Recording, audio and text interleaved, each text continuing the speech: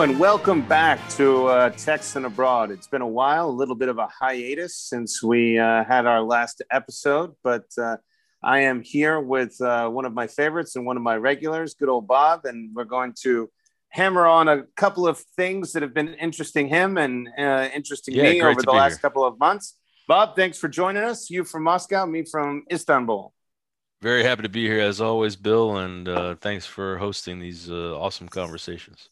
Yeah. Well, I know that we have two topics. You have a topic on your mind. I have a topic on my mind. We'll probably jump around a little bit with some other things that I have written down that have been popping in and out of my head the last couple of weeks. The thing that I wanted to talk about, and I know you just told me a minute ago that you're not really sure what it is. It's essentially what they are calling NFTs right now, which is a non-fungible token. Yeah. So I don't know if you saw this in the news. It was today or yesterday that Jack Dorsey sold his first ever tweet for $3 million. Right now, the question begs itself: how in the hell can you sell a tweet? Right? A tweet is a tweet. It's a digital thing. It's just out there in the ether. That's where the NFTs come in. Essentially, using blockchain, they create a record that this collectible item belongs to you, like a piece of art. So the place where I first kind of found out about NFTs was actually in the NBA. So the NBA, they're having their season as always. It's going pretty well, very interesting. I'm a sports fan, love to follow it. But one of the things that's the subplot going on is the collectible cards that have now started to skyrocket. I think a lot of people, I was actually talking to someone about it this morning. It's a good sign that the economy is actually going to recover a lot quicker because you have these prices of collectibles that's kind of going through the roof. Well, baseball cards, basketball cards, I can wrap my head around. I collected them when I was young. NFTs, or what they're calling. Sorry to interrupt. I should add that my brother-in-law owns and runs a sport card trading store in Reno, Nevada. So I didn't know the prices are skyrocketing, but I'm sure my sister is very happy. Absolutely through the roof now, right? He just told me he had a Michael Jordan, the rookie card that he was. That thing is worth clients. Yeah. The funny thing is, we used to have.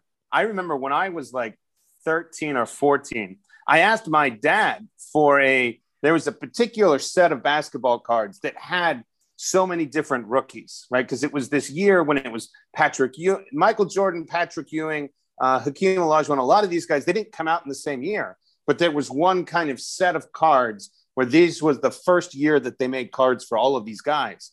And it was, I remember I sold it maybe 10 or 15 years ago, and I got a few grand for it. Like, it was a pretty high price, but at that time, no one was really buying and trading cards. Now it's just kind of gone crazy.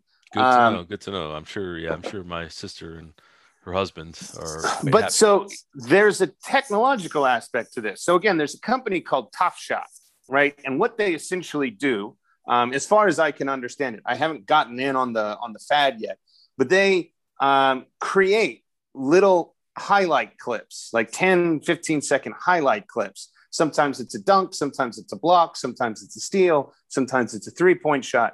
And through blockchain, these video clips become essentially collectibles. So you have a LeBron James dunk, and they have a player, they have a number, and then it's, again, a video clip.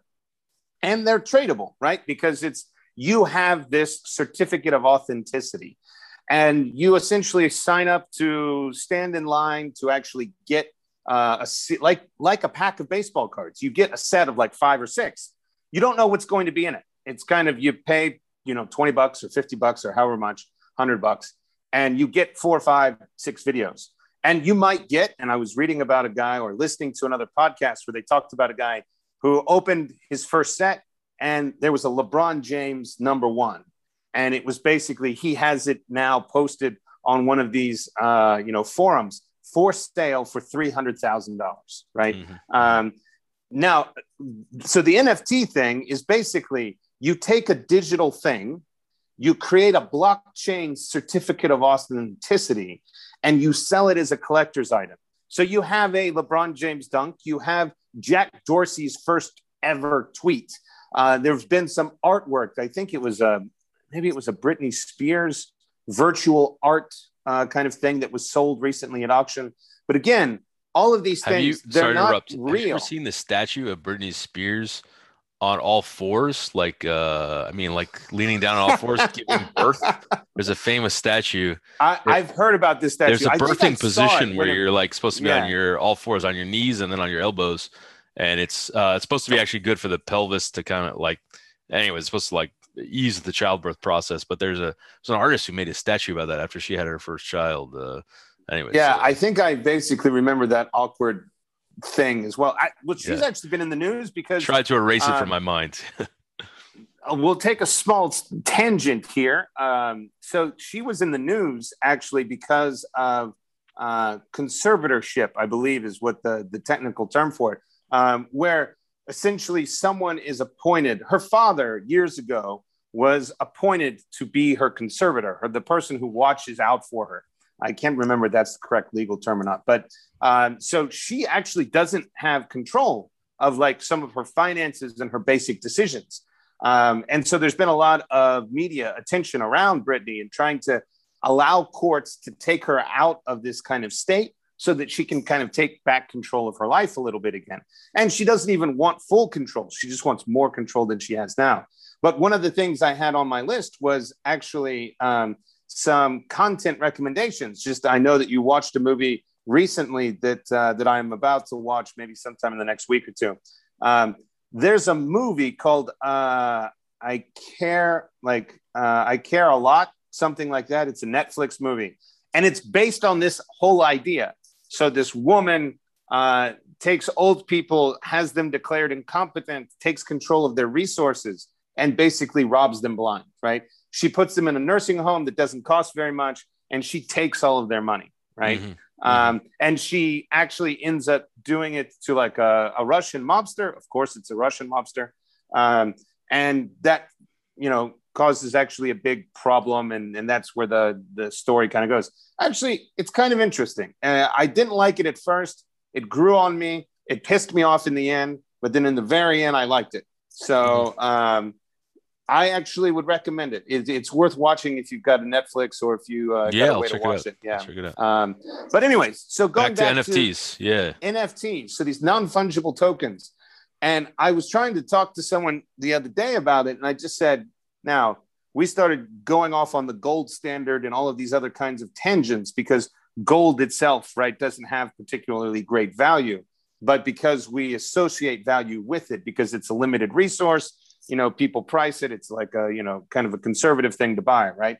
But what do you think about the idea that essentially, and I was just reading an article this afternoon that was talking about social media creators essentially splicing up their videos before they release them and selling them as NFTs, right? So, if you have a favorite YouTuber, you can own 30 minutes or 30 seconds of his video and like invest in it. And you can trade this video for that video. It'll be a collector's card.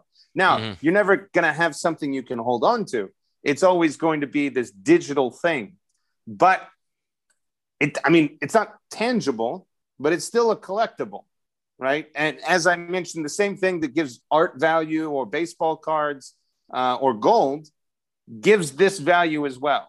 What do you think about this? I know this is maybe the first you've heard of it. Yeah, it's I don't know anything about this, but some initial reactions. I do know a little bit about computer science and how cryptography works. I'm not an expert by any means, but I would say the first reaction I have is that it's really not that different from existing legal ownership, right? Because this is where technically, like, even if you say you have a blockchain that records ownership of some asset, okay, that's what we're talking about. You could also just have a legal contract or whatever that records asset, right?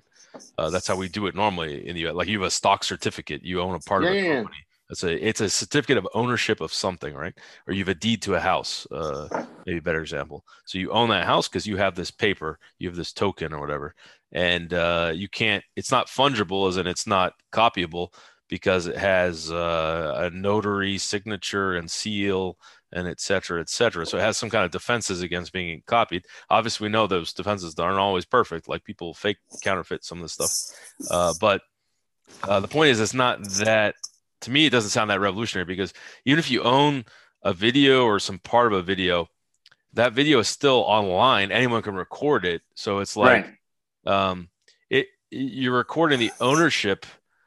I mean, in theory, you could like integrate it up and down the technology chain.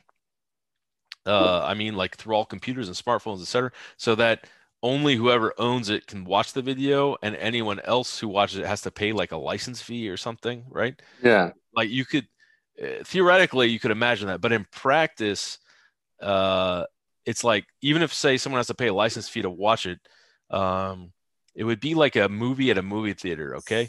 So the movie theater has to get the official copy to show.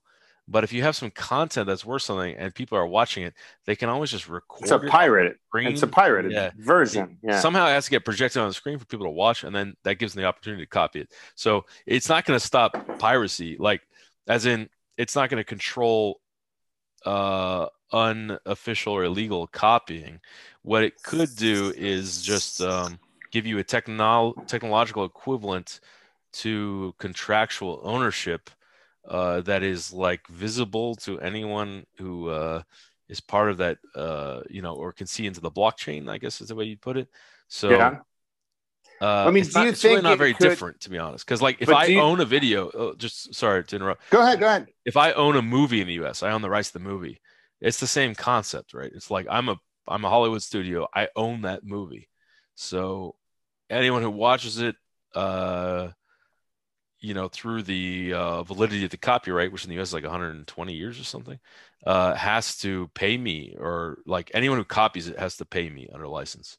So, like, it's really, as a concept, it doesn't strike me as that different from the copyright principles we've had for several hundred years already. It's just more of a technical tool of how you kind of enforce that copyright, if that makes sense. Yeah. I don't know that they're going to ever try and use it as like okay, you own this little video or this piece of art, so no one else can see it. It's just like, look, you can have the Mona Lisa stays in the Louvre or wherever it might be at any given plate at any given time, but there's going to be, you just Google image search it. You want to see what it looks like, right? Right. There are high definition images of it that you can find pretty much anywhere. I'm not sure that it's aiming to restrict kind of viewers in that way. I think the idea is it's a digital collectible, right? Yeah. The way that your sister's husband has like baseball cards, which there's not only one Michael Jordan rookie card, right? There's hundreds, perhaps thousands of them out there. Who knows how many have been thrown away over the years or been destroyed in some way. But there's a limited number of them, but more than one person has it.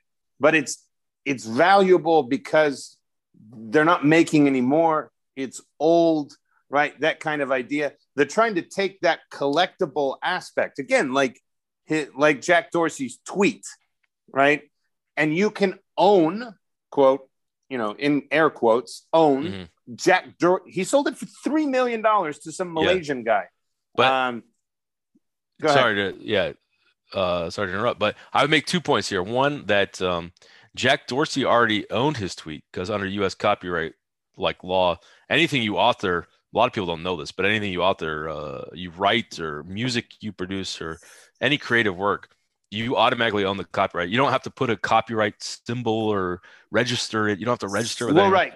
Yes. Copyright exists at the moment of creation in the United States. It depends on jurisdiction, but the United States, you own the copyright. If you write a 5-page whatever, if you wrote it, you don't have to register it with anyone, although there is a process for that, but just to kind of be able to easily prove that you were the first to register, right? But legally, the standard is you produced it, so you own the copyright. No one can, but you also can't copyright certain things that are too short, right? There's aspects of copyright because, like, you can't copyright in my own profession. You can't copyright like business English or English materials because there's like, you can't copyright essentially an English sentence or an English grammar exercise, right?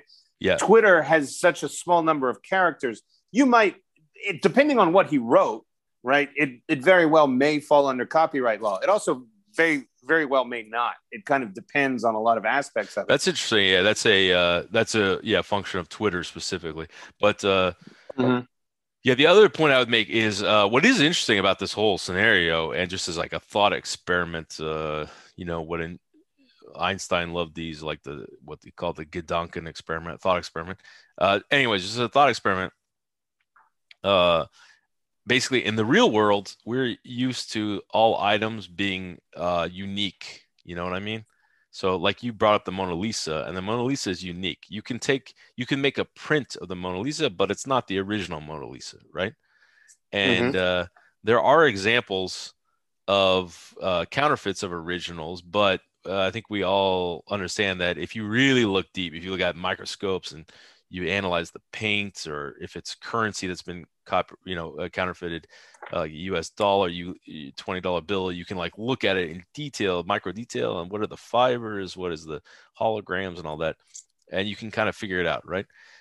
So we always assume that those kind of unique physical creations are non-fungible, as you'd say, right? But then on the other hand, digitally, we assume that like everything is fungible, and that's like a classic kind of understanding of digital stuff. That is to say, if I have a movie file and I share it on BitTorrent, or if I have just an image and I share it on WhatsApp, everyone who receives that image gets the same file, like down to the last bit, right?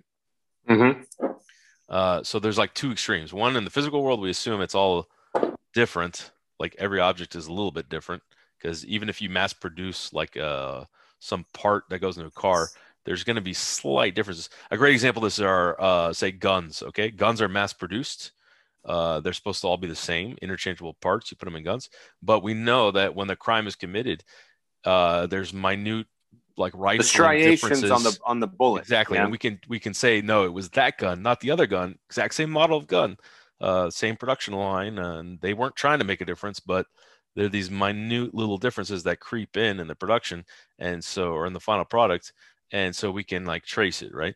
So what I'd say is what's interesting is, as a thought experiment, both of those you could flip it around, like theoretically, as in say there's no reason that if we had a really good technology, you could analyze the Mona Lisa down to every atom, and you could produce an exact copy of the Mona Lisa, as in to say, no matter how detailed your analysis, if you mix them up, like, you put one thing that's real and one thing that's fake in the hands in front of you, whatever, you put it behind your back, switch them around, and ask someone to guess which one's which.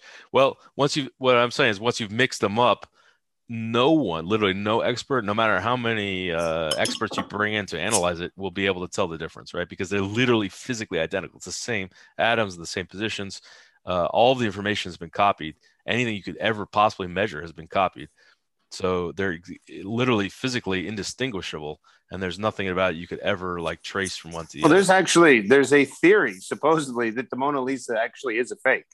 Yeah, I don't know if you've ever heard that, because it was one of the reasons the Mona Lisa became very famous is because it went missing. It was stolen for a brief time in the early 1900s, and when it came back, they used the I guess the best technology at the time to prove that it was the Mona Lisa, and I guess they caught the guys. I don't know all of the story, but there's a theory that actually that the Mona Lisa that is in the Louvre is not the Mona Lisa, because it was replaced years and years ago. But yeah, I understand what you're saying. Yeah, you can so make something that's the physical world indistinguishable. We tend to think, like you're talking about tokenization of digital objects to make them each one distinct and unique. We tend to think the physical world is just naturally that way, but it's not inherently that way. There are no laws of physics that say it has to be that way. Atoms themselves are fungible. So like if you have gold atoms, they're all the same as the other gold atoms. If you mix them up, there's no way to tell which ones are which. You can't put a label on a gold atom and track it. It's literally physically impossible. No, yeah. The laws of physics. So like, anyways, you could create an exact replica of, say, a Michael Jordan card. The thing is, if you looked at all the Michael Jordan cards that exist, the rookie cards, they're all going to be slightly different from each other. That has to do with how they've been owned, where they've been stored. But even the original production, each time that printing press came down, it had a slightly different amount of ink, or like the fibers were a little different, et cetera. Yeah. But in theory, you could make it all fungible. And then on the flip side, what I want to say is, in the digital world, we always think that like every image or every file, every website is like the same, as in they're all like fungible. But there's no reason why. And I guess we're starting to see this because in the early internet, everything was like untracked and it was just free. Like anyone who visited a website would see the same thing. Like you go to Google, you search, you would see the same results. And now we know that's not true. It's based off your individual history and like all kinds of parameters they're tracking on you. So you see different search results than I do, even if we search. Sure, yeah, absolutely. And so, and there's no reason why, even in say like WhatsApp, which is you can send images. WhatsApp could insert an algorithm in there that every time an image gets sent, it gets coded as like a transaction that I send it to you. It's a $0 transaction. Like if you put it in Bitcoin terms, blockchain terms, right? But it could still record it and put it into the image. You can embed it into the image such that even though a billion people or whatever, 500 million people share some image of Donald Trump, each image is slightly different. And we can track the kind of the history of that image and like what, what's been the kind of like life history, I guess. Yeah, life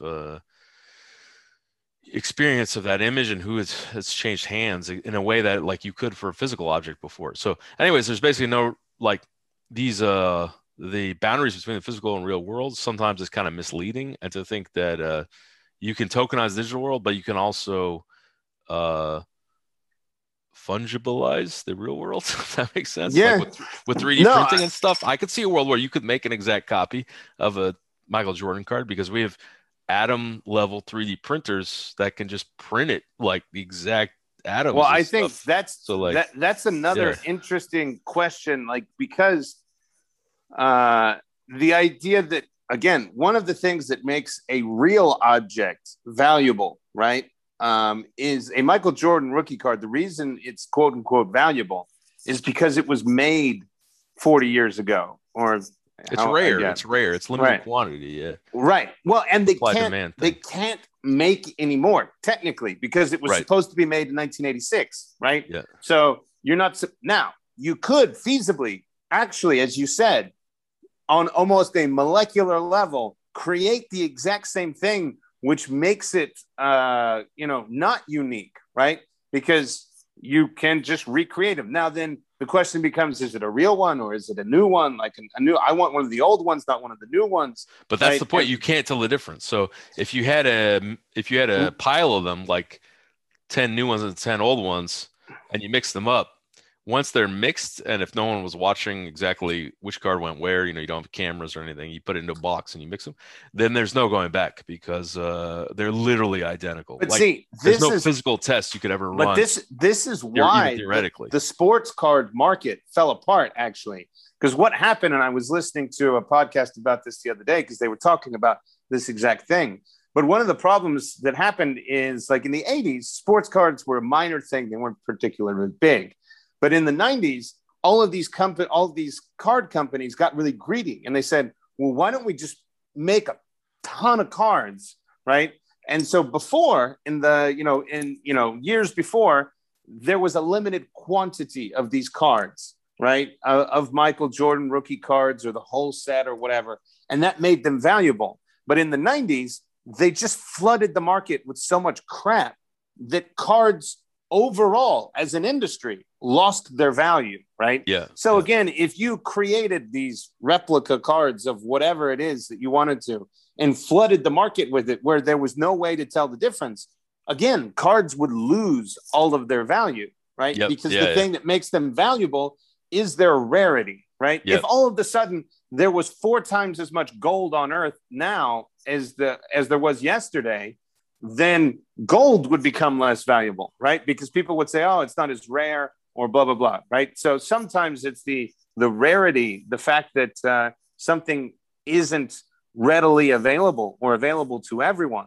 And I think that's the idea is, yes, everyone can have little videos, or everyone has a screen capture of the first tweet, but you are technically the only one owner, right? Of this thing. It's recorded again in blockchain, and it allows you, for me, now maybe I'm just a little bit old school, because if I'm collecting something, and let me just say this, I've always said, if you like the Mona Lisa, right, you don't need to buy the freaking Mona Lisa. One, you can't, but two, there's no reason to spend $100 million on a painting. Just buy a nice copy and put it on your wall. I'm looking at a painting. It's definitely not a Da Vinci or anything. It looks like maybe a terrible knockoff of something. But anyway, I'm looking at it now. If I wanted the Mona Lisa there, then you could just put the Mona Lisa there. If you like the way it looked, there's no reason to have the original, right? But that said, the original is worth some value or worth some money because the artist is dead. It's very old, all of these other kinds of things. So I don't know. I'm very curious as to what the future of this is. If you can basically take any digital creation and create a collectible out of it, right? And sell it to people, that's an interesting new economy that you're kind of creating on the side. Digital art is, another thing. Essentially, I've also read about some designers creating dresses and clothes that will never actually be made, but that will be put on a likeness of yourself and that you can share on Instagram and whatever else for a very steep price. So you'll never actually wear the dress, but you'll have photos of you in the dress. Yeah. Things like that. The idea. Well, I'm not sure I'm going to have photos of me in that dress, but maybe. Well, maybe you never know. I don't know what you're into these days. Well, and just to maybe this will be a good segue, but just to take that to the extreme, like what I was already talking about, is that you can imagine a future. Say we have some crazy advanced kind of alien level technology. Although the way technology progressing on Earth, I think we could reach that level. Is again, if you can copy the Mona Lisa, like literally bit for bit, as in like atom for atom, then if you hang that copy on your wall, it's indistinguishable from the original. And so if you claim, oh, I stole the Mona Lisa, they'd have no way of knowing, did you make a copy or did you steal the original? It's a meaningless question at that point because it's like literally an exact molecular level copy. So there's no way to ever know which one is the original and which is not. Like literally, there's no test you could do because they're exact copies. So the point being, if we ever got to that level, then the only like things you could distinguish as original would be digital objects. So actually, the physical objects would no longer be unique, but the digital objects could be because of like advanced cryptography or other like ways to certify them, digitally. This gets more complicated too with quantum computing because there's way you can defeat cryptography and stuff. There's ways you can break blockchains with quantum computing. So anyways, it's probably too early to say, but in theory we could move to a point where the physical world counterfeiting gets better and better, even if it's not an exact molecular copy, but it just gets really good. Well, and again, so another the supply can go up and the demand comes down, but the tokens, the digital tokens, might be the only thing you can really trust. I think that's quite possible. Like, so this is another content recommendation. Is Murder Amongst the Mormons, which is I watched that. Yeah. The way that's a nice twist to it. It's got a nice twist to it. And the way that guy was able. Spoiler alert. Anyways, if anyone's listening, I didn't say was able to do what he did. Mm-hmm. Yeah, that is very much related to what we're just talking about. It is. Yeah. Of course, this was 35 years ago. So now the technology is much more advanced, and I think you'll get to that point.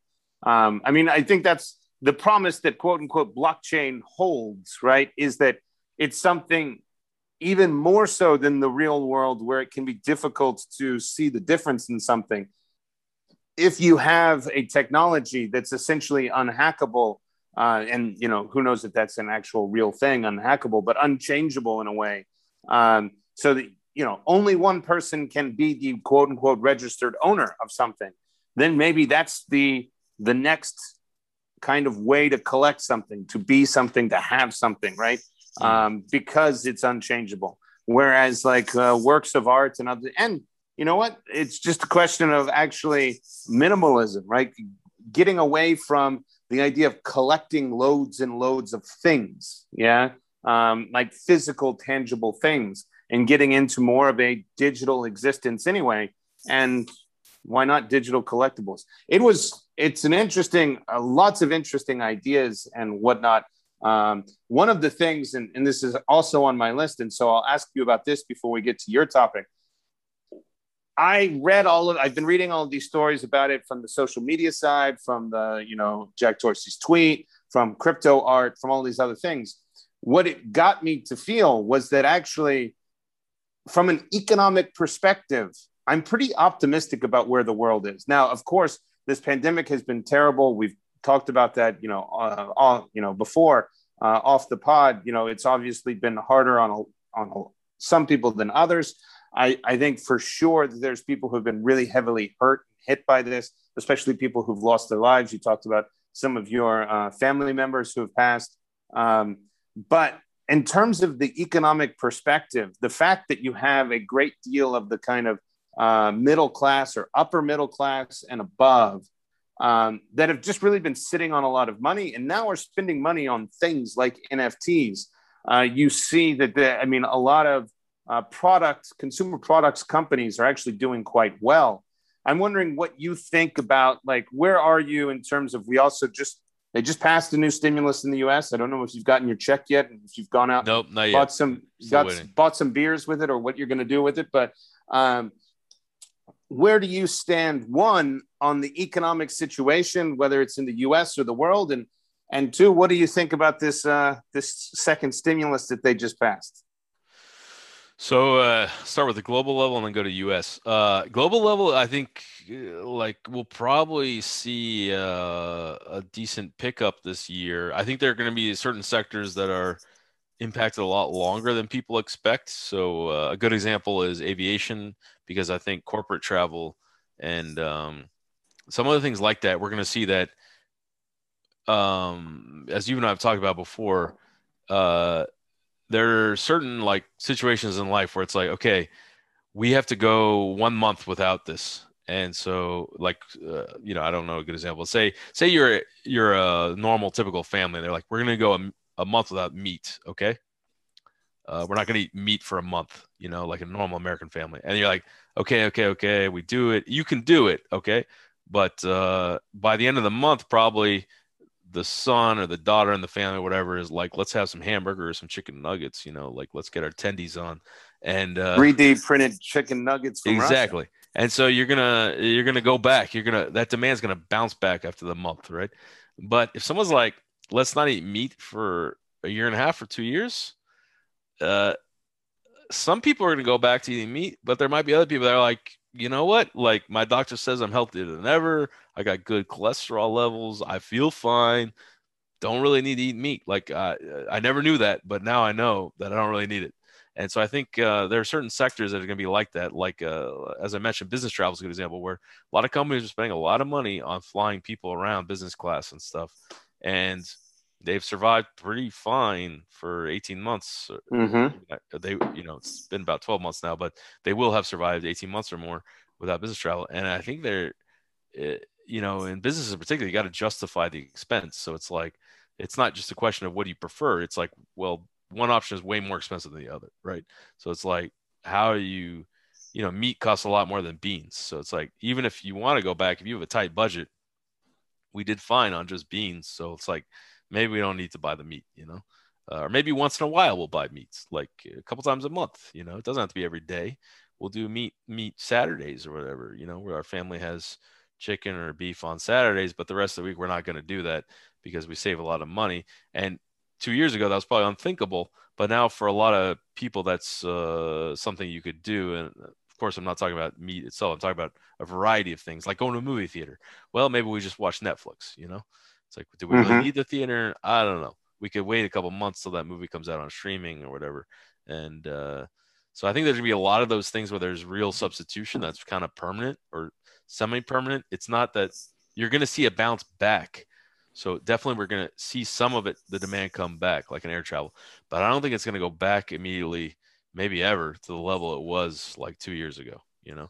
No, but I think that's a question of efficiency, right? Like there was a lot of inefficiencies with, I would say, with work as well, right? The idea and actually this is on my list randomly, but like the ways of working, the idea that you had to spend 8 hours a day, 5 days a week, or 9 hours a day, 5 days a week, physically in an office, it's pretty antiquated and pretty silly, if you ask me. And now I'm not saying you need to go to 4 days a week, or that I read an article about another company that went to 5-hour work days.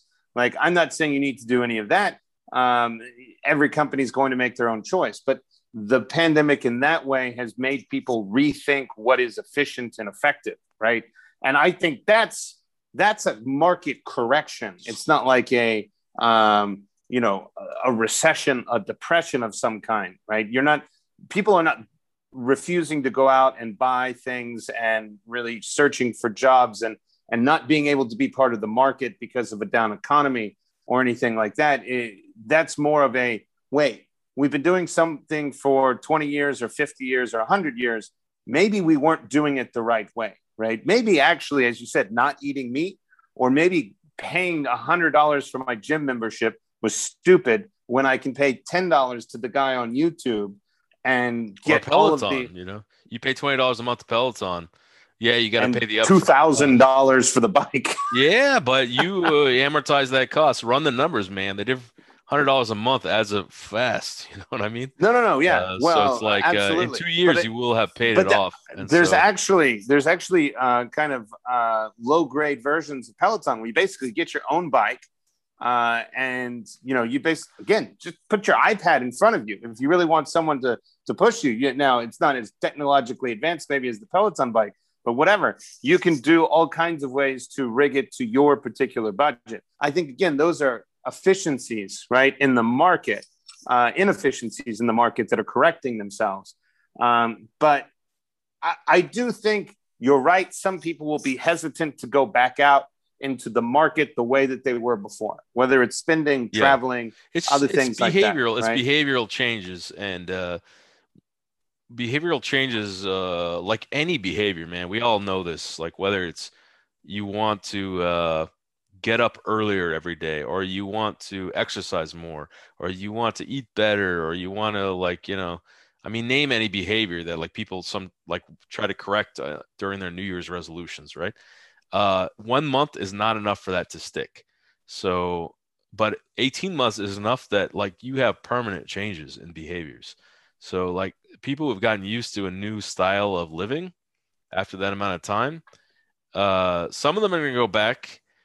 Some of them are going to partly go back, and that's fine. And some of them are not going to go back to their old lifestyle, So like there are some permanent changes, I think, in the way society functions. And in each country is a little different. There's been different levels of lockdown, et cetera. But I think like the idea that we're all going back to 2019 is really naive. I don't think we're ever going back to 2019. This is like pretty fundamental change, just like there have been other fundamental changes in society, like when women entered the workforce, during World War II, because all the men were away. And you're like, well, women have to man the factories. So, okay, we're going to allow that. We're going to hire a lot of women. But then the idea that all the women are just going to go back to the home now after the war, well, that never really happened. You know what I mean? It's like once you've kind of adopted this new style of society, some women probably went back to the home and, their husbands came back and they did that. But other women were like, I actually kind of like this. Like, I like earning money on my own and I like being independent. And so they continued doing what they were doing. So I think, there's a lot of permanent changes that we're only just beginning to understand. It's going to impact a lot of things. Travel is an obvious one. We're still going to be we're going to be able to travel freely again. But I just think the level of travel, there's not going to be a lot of like mandatory travel. We used to have people like, especially in the US, and we had movies about this. Like, did you see that George Clooney movie, Up in the Air? Mm-hmm. There are people in the US who had to travel like almost every day and they hated doing it. They didn't even enjoy it. You know what I mean? So it's like they don't even want to do it, and their companies are like, we have to spend all this money, like crazy amounts of money. We're talking hundreds of thousands of dollars a year probably for a business traveler to travel around the U.S. and stay in hotels and flights and et cetera. And even the employee doesn't even want to do it. So it's like the employee doesn't want to do it. The business doesn't want to pay for it. They only did it because they thought this was the only way you could do it. You have to do this. But if now there's an alternative, like, okay, it's not perfect. Like Zoom meetings are not as good as in-person meetings, but it's like, can we do, say you have some client and typically you would have seen like once a week as a consultant, you got to fly out to whatever city. Can you be like, okay, 3 times a month, we're going to do a Zoom meeting. And then 1 time a month, I'll come and meet you guys and we'll have beers afterward or whatever, go out for dinner. Well, you just saved like 75% of the money, so you can find some hybrid is what I would say that, is still pretty effective. And absolutely, I think we're going to see a lot of these behavioral changes. It doesn't have to be one way or the other, but it's like, there's going to be a lot of these, I think, where. Well, I think one thing that you're going to see, and I've talked to now, I think some companies will institute rules about different things, but I think one thing you're going to see a lot of is there will be people that want to go back to the office almost fully. There will be people who want to stay home almost fully. And there will be people that want to have hybrid situations. Yeah. I think what you're going to see in terms of the ways of work of the future, and this makes the most sense. Again, if you had asked me about this 2 years ago before COVID, I would have told you something probably relatively similar, which is you can't fit every white collar worker in any kind of box, right? Everyone has, and not to mention, no one person should be in that box like eternally, because your home life will change, your work life will change, your emotions will change. You need to be able to fit your work style to whatever is suitable to you at that given point in time. And if that means choosing every month or every quarter or every year or whatever it may be, I think the best companies around the world will ultimately kind of become much more adaptable and flexible for various types of people working in teams. And maybe, okay, if you want to be on this team, here's the work style you need. But if you want to be on this team, here's the work style. I'm not sure how it's all going to work. It's going to be a logistical clusterfuck, for better of a term, because every company is going to, if you want to attract the top talent, you're going to need to suit your company to that top talent. And then it's going to kind of start flowing, as it always does, down from there, right? Yeah. But dude, just to sorry, yeah. No, go ahead. To interrupt again, but just as we've seen in a lot of different industries, like what you're saying, I mean, so there's the aspect where it's a clusterfuck because each team is a little bit different.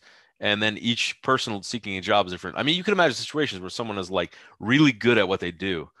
And they can earn a lot of money per hour because, I mean, I've seen this in business. Like there are certain specialties where like really 2 hours of one person's time per month is worth almost like a full-time employee because they can cut through the bullshit. They can like really understand it, whether it's a lawyer or someone who's a really highly trained professional, and then just kind of in a couple hours really get to the bottom of the issue and contribute a lot in just a few hours, right?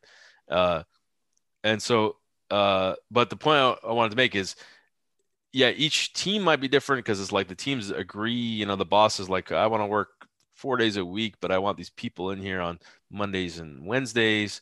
So we at least have some face-to-face time because we know empirically that face-to-face time is more productive for team coordination than Zoom or anything. Like video chat is actually not very good for team coordination.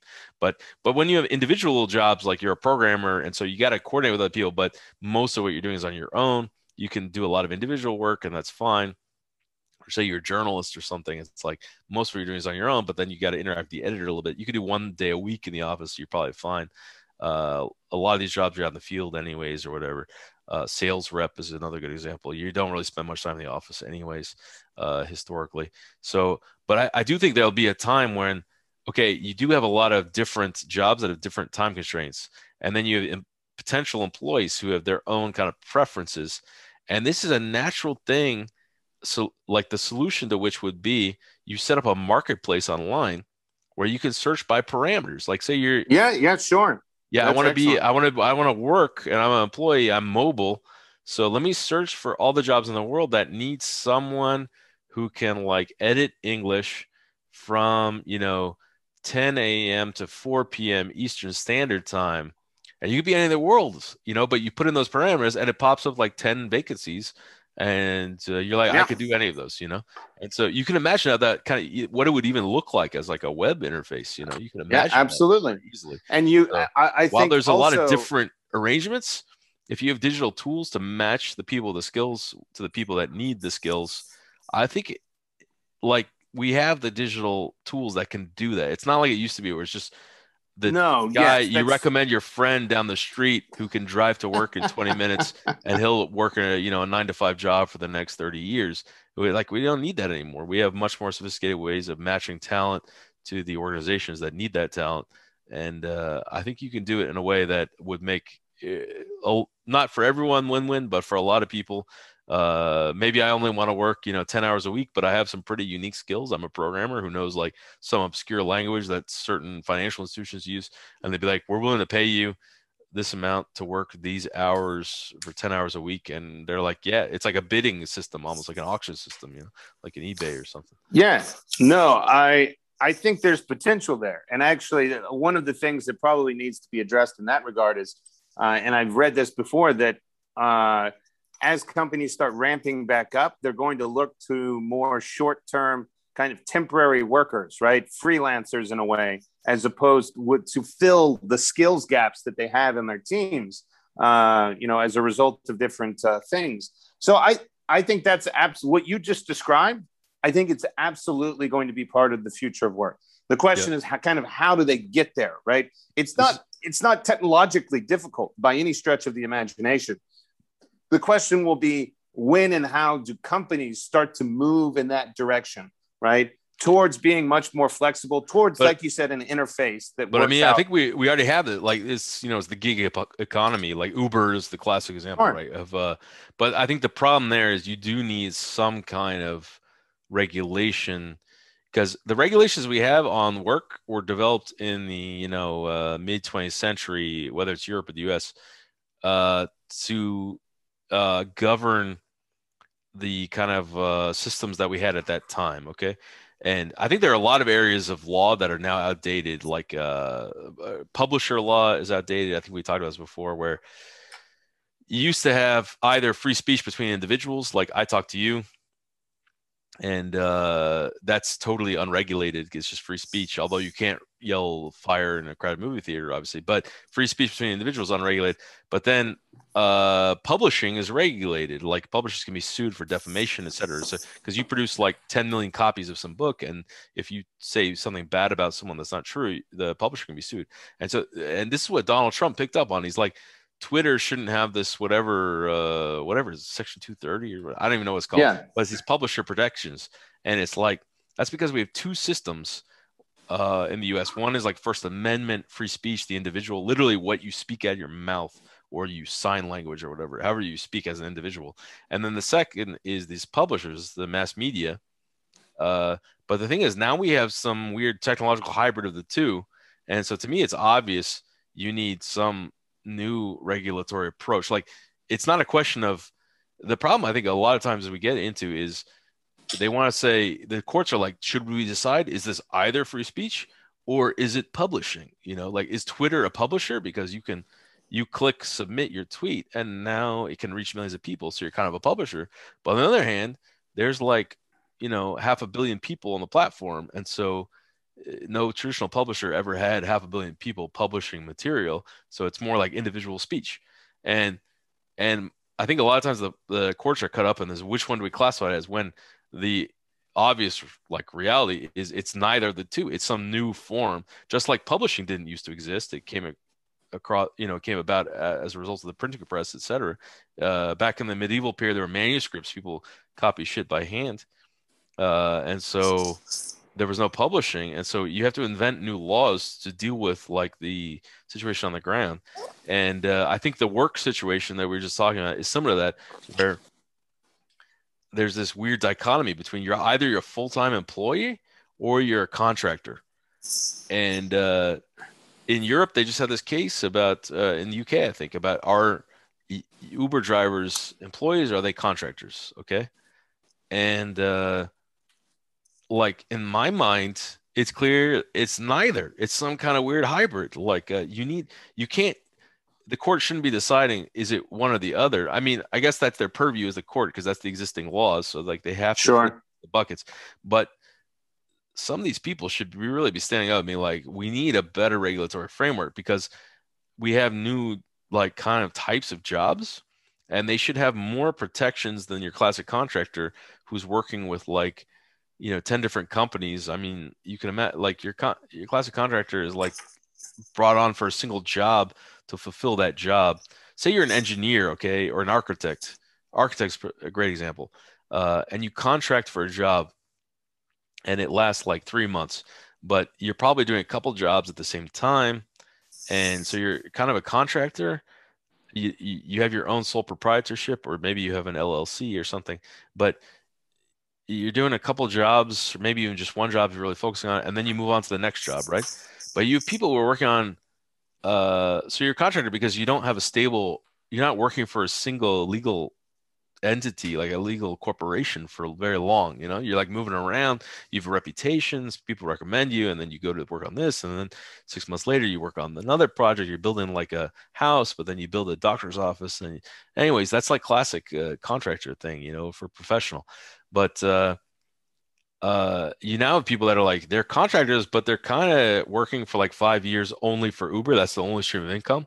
So it's like, how are you a contractor? Because that's all you do, and you only get paid for the amount you work. So basically, now you're a wage laborer.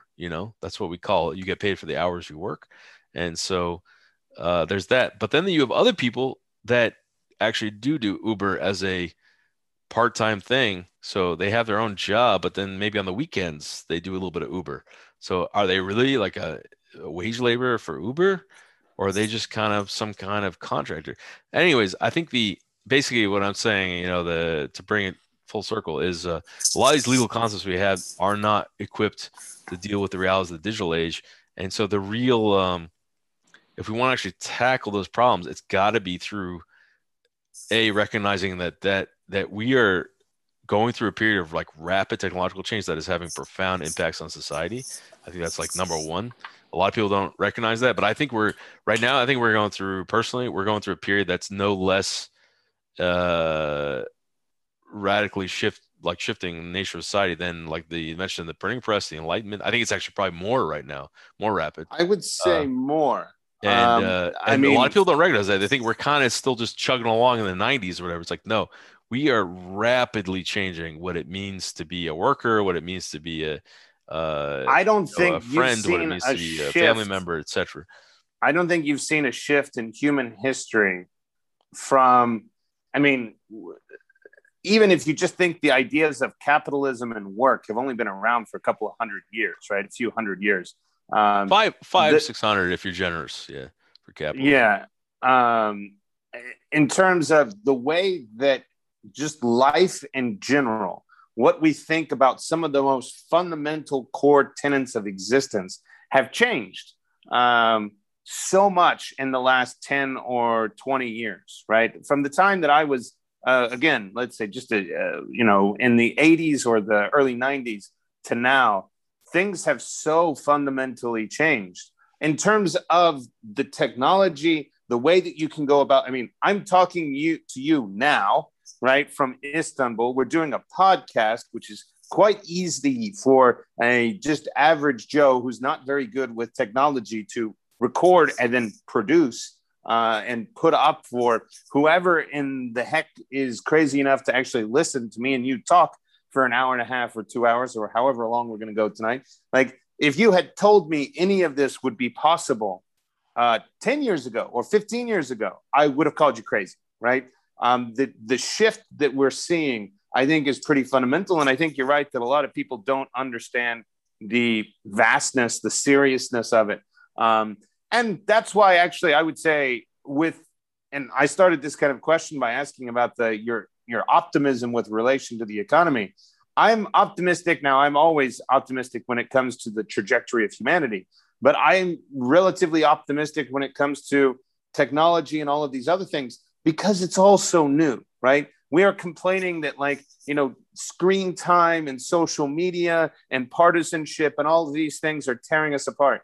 But so much of what we're dealing with is so new that you have to give at least a generation, maybe two, to understand some of the things that we're putting out there and putting together, right? Of course, when you're changing how people work, it's not going to happen overnight. You're trying to convince companies of 10, 15, 50, 100,000 people to change the way they've done business for 25 or 50 years. You're trying to convince people who always believed, I still think it's funny, and I have friends that are my age and younger, when you talk about work, and even linguistically, when you use the word work, it has kind of a negative connotation. They think you're not supposed to like your job. And I think that's insane. But hey, that's the idea. I got a question for you. What do you know the Russian word for work? I'm not sure. Why? Работа. Yeah. Okay. Which is the root for robot in English. It's the same root. Well, who doesn't want to be a robot, right? Yeah. It's actually a Czech science fiction writer who came up with the term for robot. Really? We borrowed it into English. I forget the guy's name. Yeah, we borrowed it into English, but it comes from the Slavic word for work. Yeah. So Czech Republic, just found out, it is a green country now for America. Nice little segue to another topic I wanted to ask you about, which we were talking about briefly before we started the pod. I just saw that in the last couple of days, I use Skyscanner to book flights from time to time. They've got a really great interactive map that allows people to see you're coming from one place and going to another. What are the restrictions? So you got green, yellow, and red, right? And Czech Republic was one of the places that recently for Americans turned green, Ukraine being another. What of switching from your economic world optimism to your border opening optimism? One of the things I did like recently that I read was about like the idea of the kind of roaring 20s, the crazy 2021 summer where people will be free again. I don't know that it's going to be that, but how optimistic or pessimistic are you about the summer, the fun that can be had, and perhaps the opening up of countries, or are you entirely pessimistic? Yeah, so first I just want to say that we got to get to my topic, dude. Like, when are we going to do a Joe Rogan five minutes on this, and then we'll switch over to your... Dude, I'm game to do like a 2-hour podcast if you're cool with that. Why not? Well, we'll do if Joe people Rogan are crazy style. Enough to listen to us this long, then why not? Why not? Yeah. So, all okay. Right. Anyways, we'll get to it. I promise. All right, but yeah, my gut feeling. I mean, you can you're traveling more and following this more than I am, but my gut feeling is like, I guess, yeah, the way I think about it is like the travel restrictions were imposed all a year ago, basically, very rapidly when it became clear the magnitude of the problem. Okay, with COVID, that is to say, it's a new virus that causes pneumonia, and a lot of people are going to die. And a lot of people can debate whether or not the lockdowns are worth it and stuff, and that's a valid debate because the lockdowns have a human cost. But there's no denying that a lot of people have died from COVID. I mean, worldwide, it's going to be hundreds of millions of people probably ultimately who have died from the disease. So, I understand why they want to lock stuff down. At the same time, now that we've gone through a year of it, and I guess the biggest conclusion, and this is going to sound pessimistic, and it kind of is, I guess, is the lockdowns basically failed, like most places, as in to say they didn't stop the spread of the disease, right? Mm-hmm. So the reason you quarantine like your country, as in you stop people from coming, is it's like we're just going to cut it off at the source.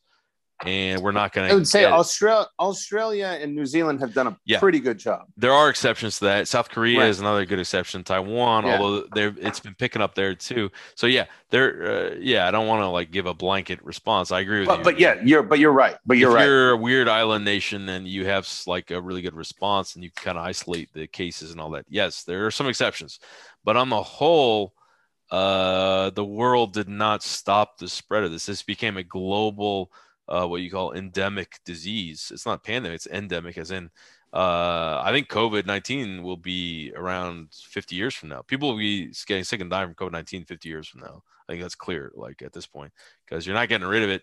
A lot of people are going to be vaccinated, but you're never going to get 100%. So like it's still going to be floating around, especially in less developed countries, and et cetera. And just like a lot of diseases, it's just going to be there, like kind of churning around the background, like the flu and stuff, and killing people. Like if you happen to get a bad case and you have a weak immune system, or maybe a strong immune system because you get a over response and all that cytokine storm, like because the way the virus works. Anyways, point being, I think the travel restrictions made sense a year ago, but they failed. Like they basically failed with few exceptions. So the virus became global, and so now the travel restrictions don't really make sense because it's not like they're all these pristine countries.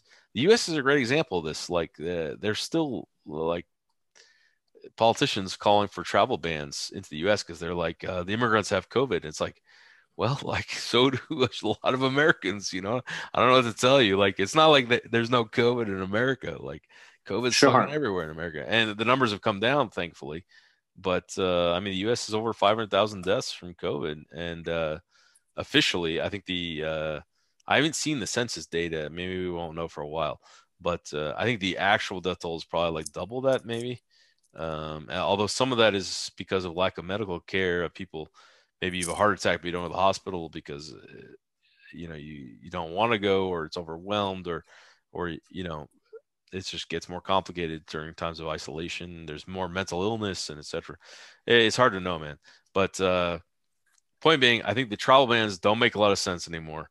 So I think any smart countries, especially ones that rely on tourism, and you can look up the list from 2019. Which were the countries that earn the highest percentage of GDP from tourism? It's places like France, Vietnam, or Thailand. Uh, you know, you can, like, Italy is also big. So I think those countries are going to be like, we want tourists to come back because there's been a huge economic negative impact, and they're going to be pushing for let's just open it, or at the very least, anyone who's been vaccinated or is a test that shows antibodies. And I think they'll be pretty wide with that. I don't think there's going to be a lot of like, oh, you had this vaccine, but you didn't have that vaccine. Like, oh, you had the Russian vaccine, but that's not good enough for us. It's like, no, the data is pretty good. The WHO has endorsed these vaccines, and actually, the least effective vaccines are probably the Chinese vaccines from what we've seen so far, the actual data. But Mm-hmm. even those are pretty good. They're still like 70% effective. So I think, like, you know, my gut feeling is like there's going to be a lot more travel, but we're not going back to 2019. I don't believe there's going to be a surge. Like, I don't think we're going to have more travel now than we did in 2019. I think there's no way. It might be like 50% of that level or something like that globally. Yeah. No, I think that makes sense. For sure, it's not going to ever get back to that particular place. Oh, it might eventually. I would say it might eventually, but not this year, not year. Maybe next year or the year after, you know, but like not right away. It's going to be a gradual ramp up, is the way I'd put it. Yeah. No, that absolutely, I would say, makes sense. Yeah. I'm pessimistic as you are, I would say, about actually getting things opened up back for this summer. I think the fall, maybe we're going to see a little bit more opening up. I mean, who knows right now with what's happening in Europe? You know, I think, I don't know. If anything, as people became more and more optimistic, I became more and more pessimistic, just because I think the last year has taught me that people kind of are thrusting themselves into this optimism without really knowing or having a reason, like a solid footing or backing behind why they're being optimistic. I think, if anything, there's a reason to actually be a little bit more pessimistic when it comes to some of this stuff.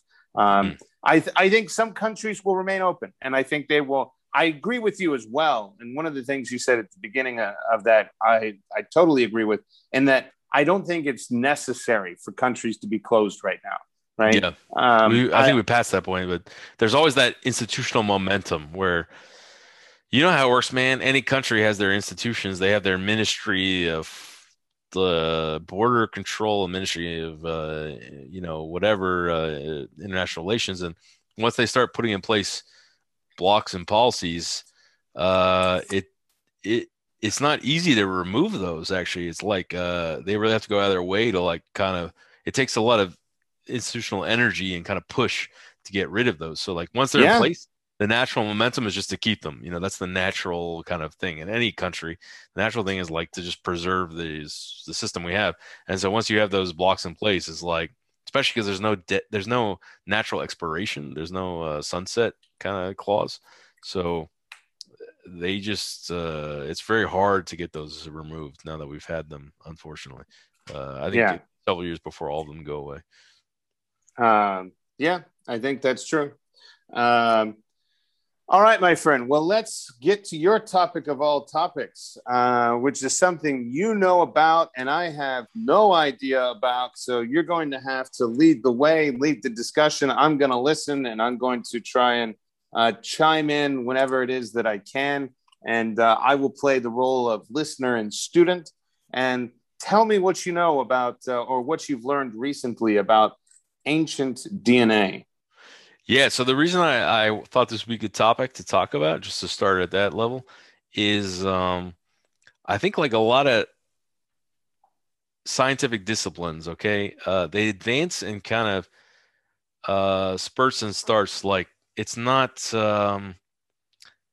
uniform, and like the most, I've studied history of science. The most famous example of this would be physics in the early 20th century that had some crazy advancements, like in a 20-year period. Like a lot of people don't know this, but it wasn't even proven that atoms existed in 1900. Like that was still a theory that a lot of scientists disagreed with, like prominent scientists.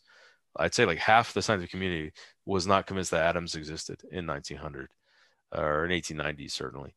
And so Einstein had three famous papers in 1905. It was called his Annus Mirabilis, his miracular year. He was 25, I think, and same age as Newton when he wrote a lot of his stuff. 300 years or so before, and but Einstein's the one he won the Nobel Prize for was for what's called Brownian motion, which is when little things under a microscope get bounced around, and he kind of analyzed the patterns of that.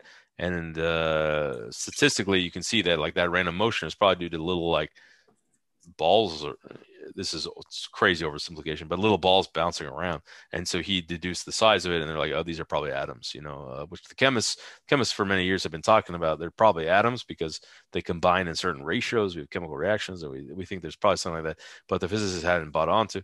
So anyways, there was a period in physics of like rapid advancements. I'm totally digressing as usual. No, that's all right. Totally digressing. Keep going. In the early 20th century, and then Einstein had some other papers on relativity, which is probably what he's more famous for. But at the time, what he won the Nobel Prize for was this like discovery of the atom, or at least the proving that the atoms exist.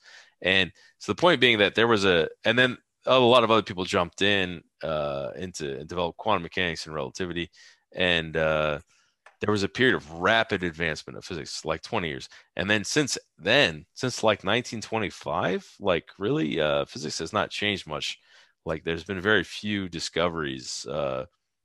It's been refined. There have been discoveries, don't get me wrong, but none of those theories have been disproven. Like everything they discovered, quantum mechanics and relativity, still holds today. They're like no changes really to refinement, but no, they haven't been overthrown or anything like that. So science often develops in these like periods of rapid developments where things are stagnant for a while. And there was a famous quote, I think it was by Rutherford, that physics had basically been solved. And that was before all this, what I was just talking about. So in like the 1880s, he was like, yeah, physics is basically done. We're done. We solved it all. It might have been Lord Kelvin, so I forget. But no more questions. We're good. Yeah. We basically solved it all. There's nothing left, so it's like a boring science now. And then there was this revolution. So point being that in our lifetimes, I always get interested when there's some like crazy stuff. And there have been a couple examples where like a certain subset of science has gone through some really drastic change.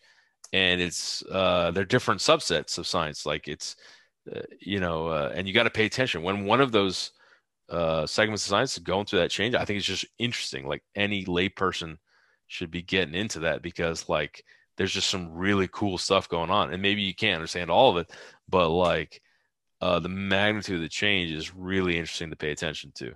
And I give other examples like cosmology was one of the 1990s where a lot was discovered about the Big Bang and stuff.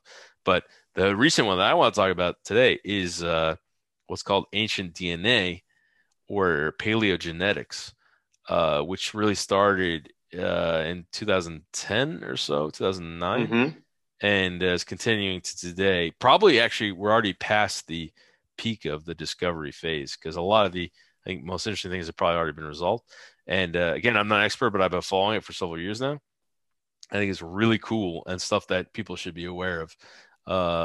So the broad story is that I think most people are familiar that DNA, the building blocks of life that codes, in each cell, each individual has a certain DNA, and then in your cells you have that DNA pattern, and it codes for the proteins. You have certain genes that code for proteins and enzymes that then do a lot of things and like have a huge impact on you as an organism, right? They define like not fully defined. There's always this nature versus nurture debate, but the nature aspect of your life, a lot of it's defined by your DNA, like at birth. When you were a single cell at one point, when your mom had an egg, your dad donated the sperm, and like and then that little Thank bit you of, for the birds and the beans. yeah. Although identical twins are a little different because actually it was the same sperm and then it split and then they both developed from that. Like there were two cells that had one sperm, and then so for identical twins it's a little different. And but for the rest of us, yeah, it's like you were the result of a sperm and a egg. And anyways, around 20 years ago, we sequenced the first human genomes. A little bit more than that now, 20, I don't know, 22, 23 years ago, or around 20 years ago.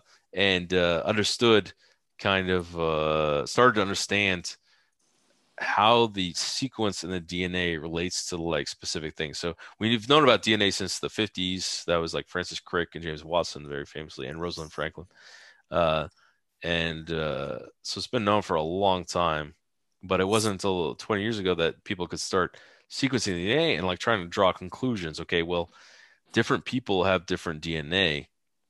And so what do those differences mean? Like, what does the difference in your DNA mean for who you are as a person?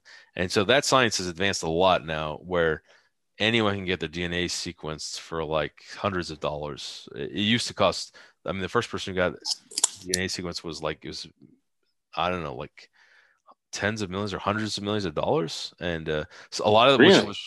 a lot of the Human Genome Project, that original project was carried out in Houston, by the way, like a third or half of the sequencing was in the Houston Medical Center, in Texas.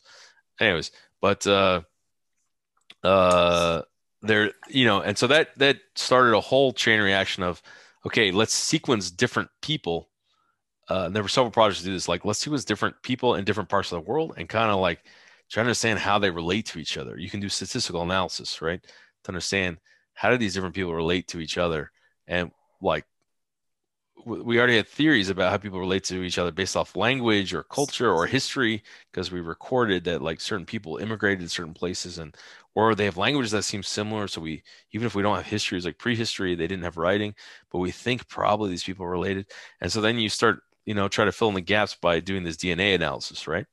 And there are a lot of interesting things that came out of that. And one that like just by listening to some things recently, I learned like, for instance, I'm not an expert again, but that it turns out that Europeans and Native Americans are more closely related than Native Americans and Eastern Asians. So like people in like who are like Navajo or even Okay. Mexicans or Bolivians who have a high percentage of Native American ancestry are more closely related to like Brits or French than they are to Chinese, if that makes sense. As a general, I'm generalizing a lot, but like that's in general, that's true. And so there were some surprising results like that. You're like, whoa, everyone said there's like this land bridge and people migrated, across this land bridge during the last glacial maximum when the sea level was low. So it was probably the Asians that moved over, and even the phenotype is like kind of what the organism, what the genes get expressed as. So it's like, you could say it's what someone looks like, to put it very crudely. Uh, so even the phenotype, you say of Native Americans looks kind of Asian or something, maybe. Um, but it turns out that's not true. That like they're actually more closely related to the Northern Europeans, and we now know it's because there was like a population in Northern Eurasia that split off. Some of them went east and some went west. Kind of, very few of them went south, although there was some of that too. And they mixed in with the local populations. So, anyways, there were some interesting like conclusions from looking at people living today. You look at their DNA and you try to draw some conclusions. And the analogy I draw, like I think that's everyone should be aware of, is what's called historical comparative linguistics. So you look at the languages people speak today, and there are a lot of words that are very similar in different languages. Famous examples, the Romance languages. Okay, so sure. And that one's an easy case because we know from history there was a Roman Empire and Latin was the lingua franca, although there were different dialects, different like vulgar languages they're called in different provinces and such. But when you can trace the history of it because there was some kind of High Latin, just like today, there's a High Arabic. So some languages have what's called a diglossia, where there's a formal form of the language. We don't have this in English, so a lot of English speakers probably don't know this. But in Arabic, there's a formal form of Arabic, okay, standard Arabic, that anyone who's like decently educated can read and write. But the spoken forms are quite different. You have this in Chinese too. So Chinese writing is the same for Mandarin and Cantonese, essentially. I mean, I think there are some differences, but essentially it's the same. But the spoken forms are quite different. So Latin was the same in the Roman Empire. That is to say, there was a standard Latin that if you were like, you went to the local gymnasium and you were like trained in some provincial capital, you would know the standard form. But you also had a vulgar form of Latin that was different. Anyways, we can like trace all that. And when the Roman Empire broke apart, the Catholic Church kept the Latin tradition alive. But these local vulgar dialects grew into what we now know as Italian, Spanish, French, Romanian, etc. So they kind of diverge even more. And we can trace that because we have the old Latin, so we know what it was kind of like. And then you have like the more modern records. But there were a lot of, I was going to say there's a historical record. History is like the study of things that have been written down. So we have a historical record. We can compare it to the modern languages, and you can draw some interesting conclusions. There are other languages, though, we don't have a historical record. So we just we don't have writing from back then, but we know the modern languages. And so you can kind of like try to piece together stuff. Backtrack.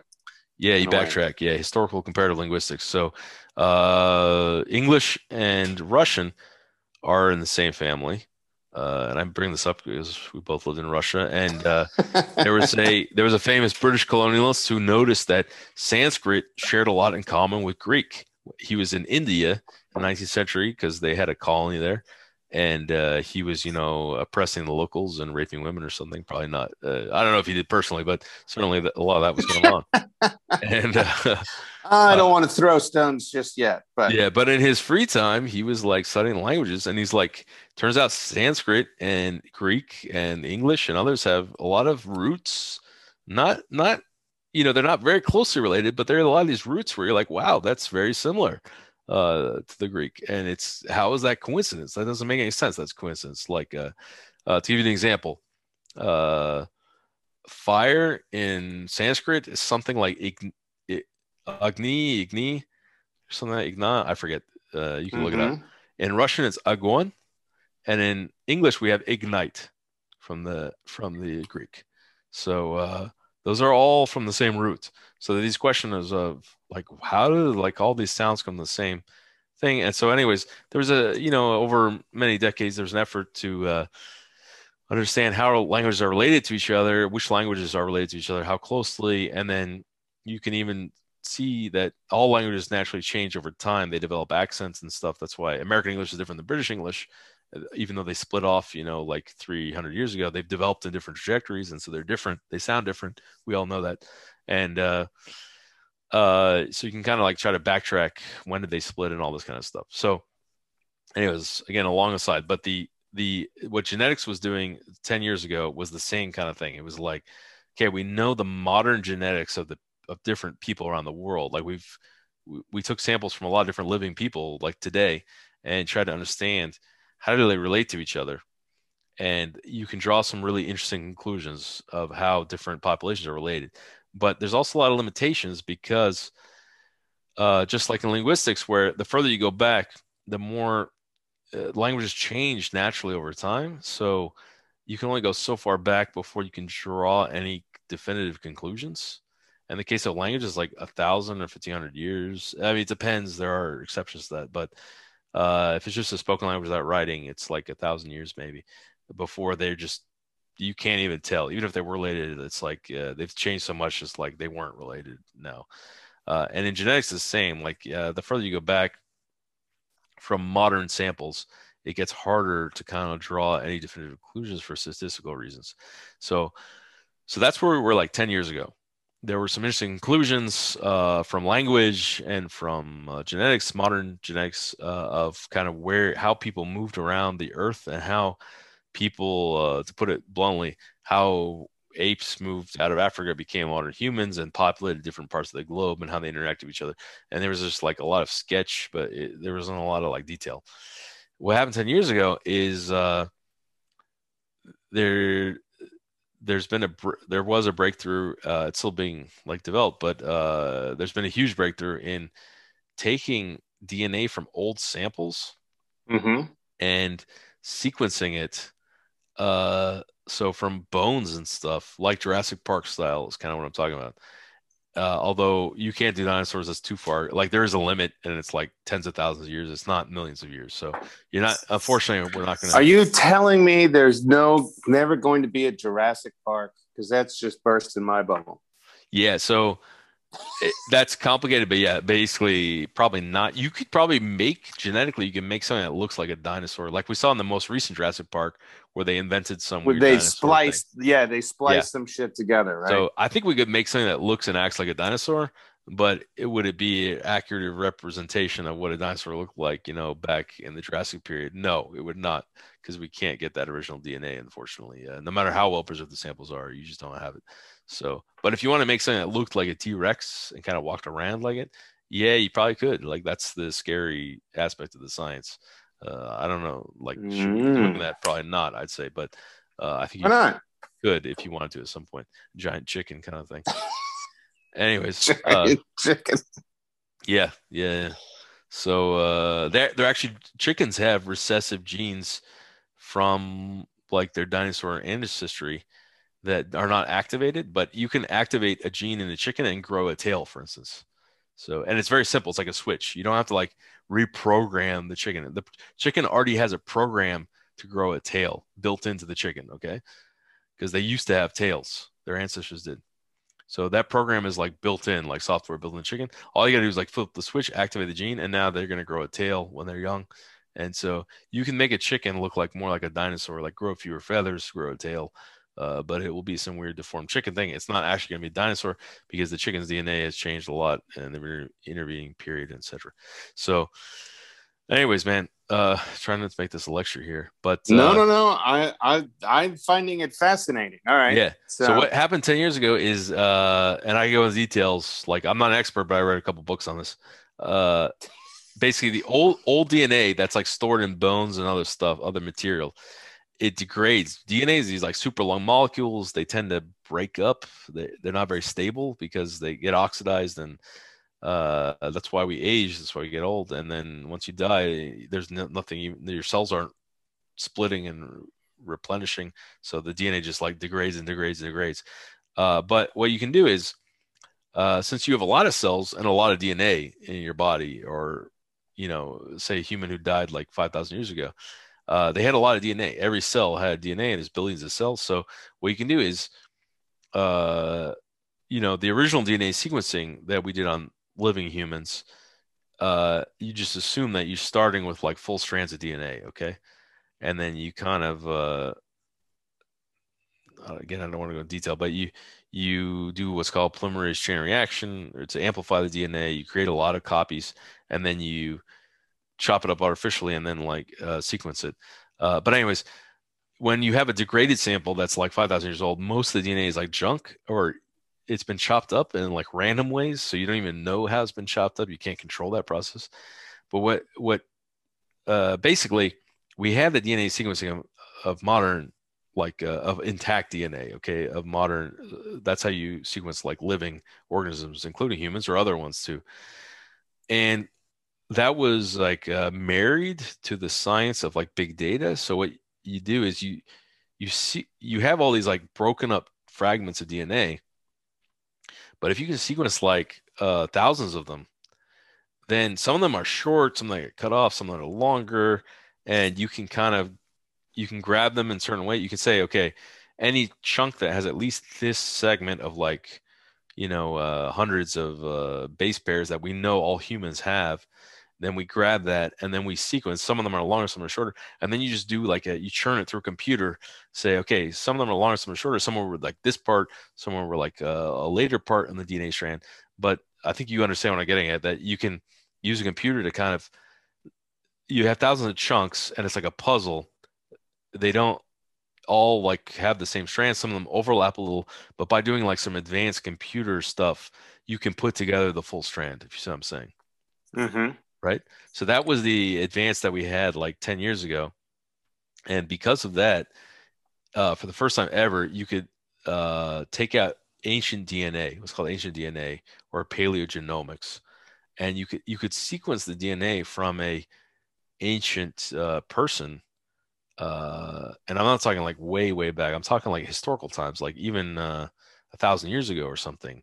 And you could ask like, okay, so just like I told you before, we can ask how much are modern day Europeans related to modern day Chinese people, right? Mm-hmm. But then the question becomes, how much are people 1,000 years ago who were living in Europe related to modern day Chinese people? That's a different question. I sorry, to ancient Chinese people, right? So like you can look at how did populations change over time? How did the genes flow around? And that can confirm or disprove some really interesting historical or prehistorical questions about that we had from the archaeological record, about how did populations move around. And like there's some really profound conclusions. So I don't, you can ask questions you want, but just to give you one example, okay? For a long time, there's an archaeological debate about do the artifacts move or do the people move? So the classic archaeological example they give is like, so we know that in prehistoric Europe, so I'm talking pre-Greek times, or like 4,000 or 5,000 years ago, maybe longer, 6,000, 7,000 years ago. So even pre-Egyptian times, that there were certain developments of like stone tools that seemed to spread. Like they didn't exist before in the archaeological record, because you're looking at the sedimentation. But then all of a sudden around Europe, you had like certain similar stone tools. So there's a question: does that mean that like people borrowed the design, or like they were taught the design of how to make those tools, or does it mean that like other people moved in and killed off the earlier people, and the population spread for the people who knew how to make the tools, right? Like, and the classic example that archaeologists give is if you were an archaeologist like 1,000 years from now and you had corpses buried, you might be like, oh, in the 20th century, so in like 1950, there were all these different clothes people were wearing. But by 2000, there were blue jeans fucking everywhere. So like, so the Americans must have taken over. The Americans must have taken over, killed off everyone, and just populated those areas, because that's the record we have, is their tools or whatever. and the bones is like very hard to draw any conclusions of what did these people look like or anything. So, but the point is, once you can look at the bones and you can DNA, you can like look at the DNA, analyze their DNA and understand yes, a little bit about who they were genetically and where they came from. Exactly. And so there are some like really interesting conclusions. And a lot of outstanding questions in archaeology have been resolved from this. So there was a classic debate in archaeology, maybe one of the biggest ones, and in linguistics as well, of where did the Indo-Europeans come from? So, as we talked about, the Indo-Europeans, otherwise known as the Aryans, kind of, although there's a whole racist element to this, which we shouldn't get into because it's actually, they don't understand probably, not even probably, definitely what's going on, but there is like a racist offshoot of this kind of question. But there are these Indo-Europeans who moved into over many generations, centuries even, into what's now India, the Indian subcontinent, but then also into Europe. That was around 6,000 years ago. And we know there must have been some people moving around there because there's archaeological record of some of these groups. It started on the steppe in southern Russia, so around Samar, maybe a little south, like northern Kazakhstan. And then there were some offshoots, but it gave rise to what's called the corded-ware culture in Europe because they make certain specific pots and they start to look all the same around Europe. And anyways, there's always this question of, did these people like, we know that the languages are related because, again, we know that French is related to Hindi in India because some of the words are the same. Just as we know English is related to Russian. And I could give you some examples. I think we talked about this before. But, yeah. Some examples, just to very briefly, is like stuff on the face is obvious, like nose is nose in Russian, brow is brov. Then there's other ones like honey in Russian is myod, but that's related to English mead. Milk is moloko, so it's like moloko, milk, are related.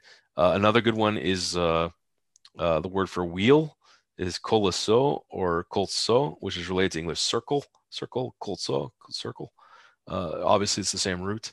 So there are these words that are the same, and you're like, okay, we know that these people shared language, and or maybe they didn't move around, but they shared language.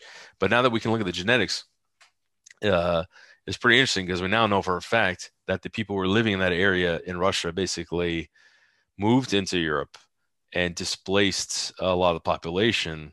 And while the geneticists are always very careful the way they use the language, it basically looks like they invaded and took over violently, probably, because you can look at. So this is a great historical fact we didn't even know like 5 or 10 years ago that there was ancient farmer population that came out of Anatolia, modern day Turkey, that lived in Europe up to that point. They have a very specific genetic signature. And they were living everywhere in Europe, including the British Isles. But then you have these Indo-Europeans come in that our languages come from, including English. And they displaced those people. But you can compare the average genetic displacement in your DNA versus the mitochondrial DNA, which I don't know if you know this, but your mitochondria come from your mother. You don't inherit from your father. Okay. Interesting. So you can look at what percentage of. So basically, what they've done is they've looked at, say, in England, we know there were some people living there a long time ago, like 6,000 years ago, and we've dug up their bones and we've sequenced their DNA.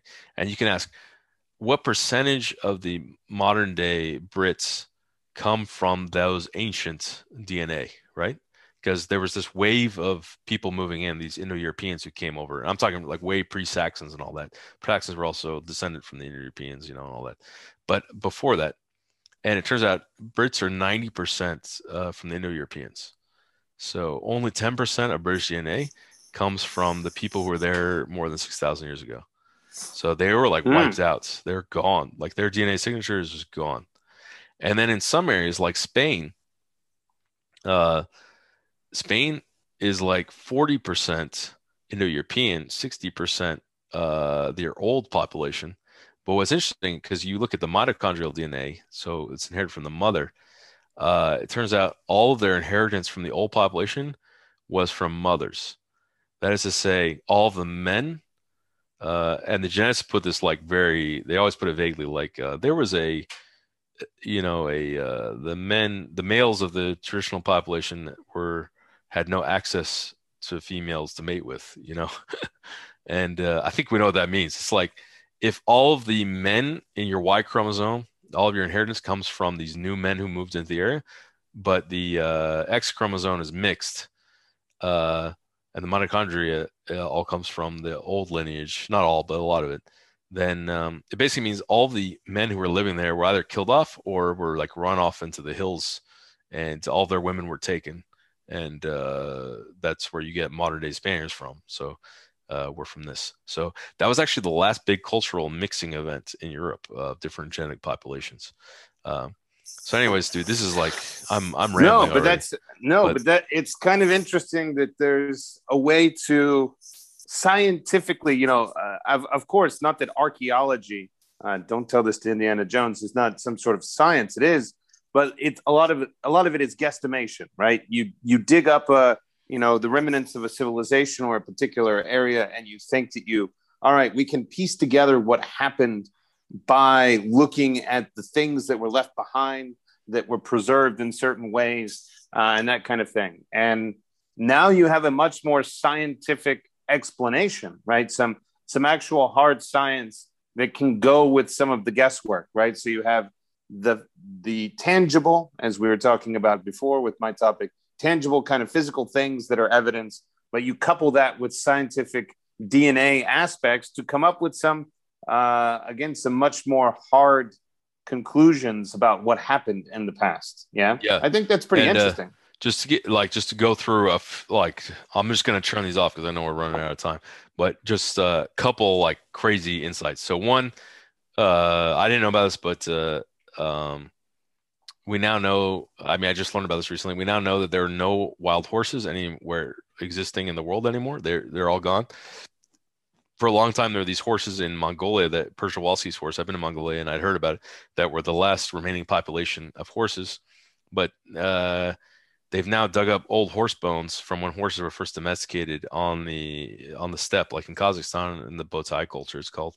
And we now know that the horses that are in Mongolia were actually domesticated horses that this culture had like 5,000 years ago, and then they got feral. So they'd been domesticated, and so because we know that from the bones that these horses, the Przewalski horses, are not the same as the old wild horses because we've DNA sequenced those too, and none of those have remained. The Przewalski ones are the ones that were actually domesticated and then got feral. Another good example, we now know, I think I mentioned this to you, that the Polynesians had sexual contact with the South Americans in pre-Columbus times. So, and we know that because there's what's called admixture, where genes from South America entered the Polynesian population in Polynesia. I'm talking about like the Hawaiians, the Tongans, the Easter Islanders. They're like, we know genetically, definitively, that there was some contact, although it looks like it was very limited. Like it might have just been one group, which actually makes a lot of sense because a lot of people don't think about this, but the Polynesians, it's pretty amazing that the Polynesians colonized the entire Pacific Ocean, like in prehistoric times, without ships. They just had like canoes, which is ridiculous if you think about it. How do you go like 5,000 miles in a canoe? They probably weren't going that much each time, but seriously, the navigational achievements, dude. If you put me and you in a canoe like that, we would die within like 4 days, dude. These people were doing like 2-month journeys in canoes. 4 days? I think you're overestimating. Yeah, exactly. So, yeah. Well, I'd kill you first, and then I'd drink your blood and eat your flesh, and maybe I'd make it to 6 days or something. Yeah, it's possible. So, yeah, but these guys were going like 2 months and doing pretty well, and anyways, it's like it's fascinating that they were spreading across the Pacific, and they probably at some point reached South America, because if you look at where they spread, they made it to Hawaii, they made it to Easter Island, the closest islands. Why would they stop there? Because they didn't have maps of what's beyond that. They were just kind of guessing.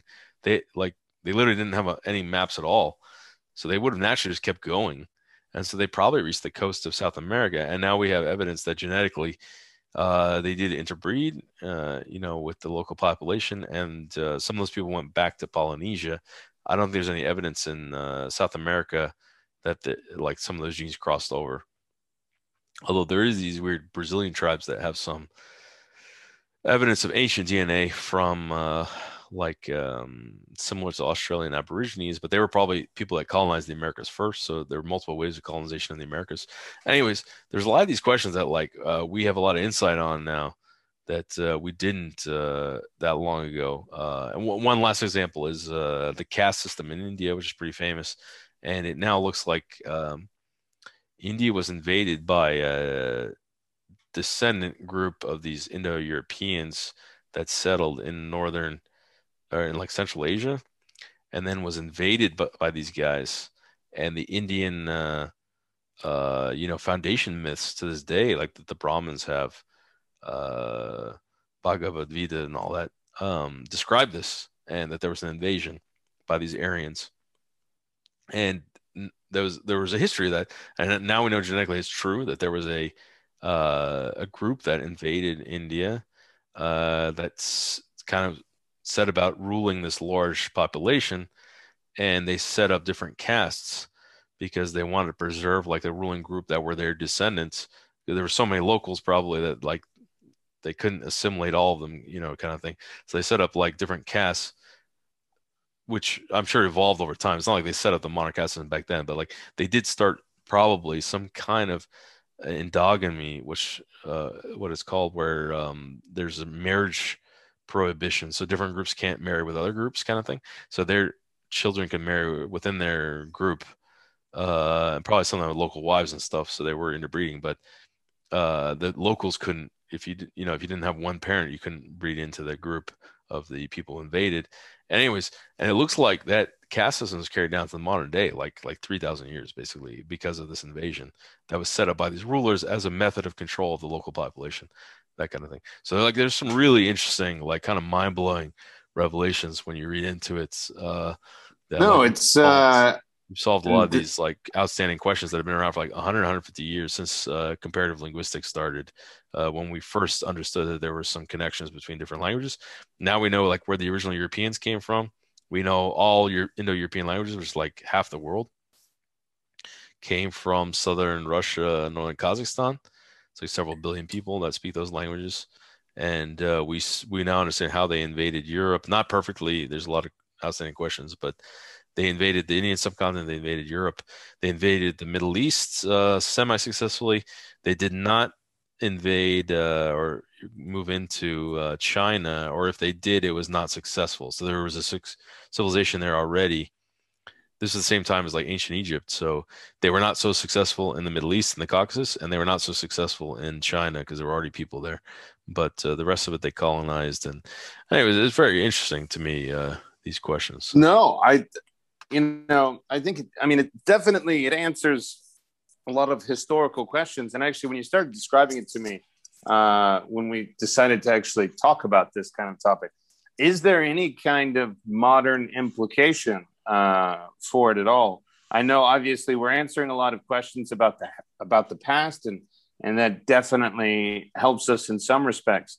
But is there anything that we can kind of glean from it for present day, or perhaps for the future in some way?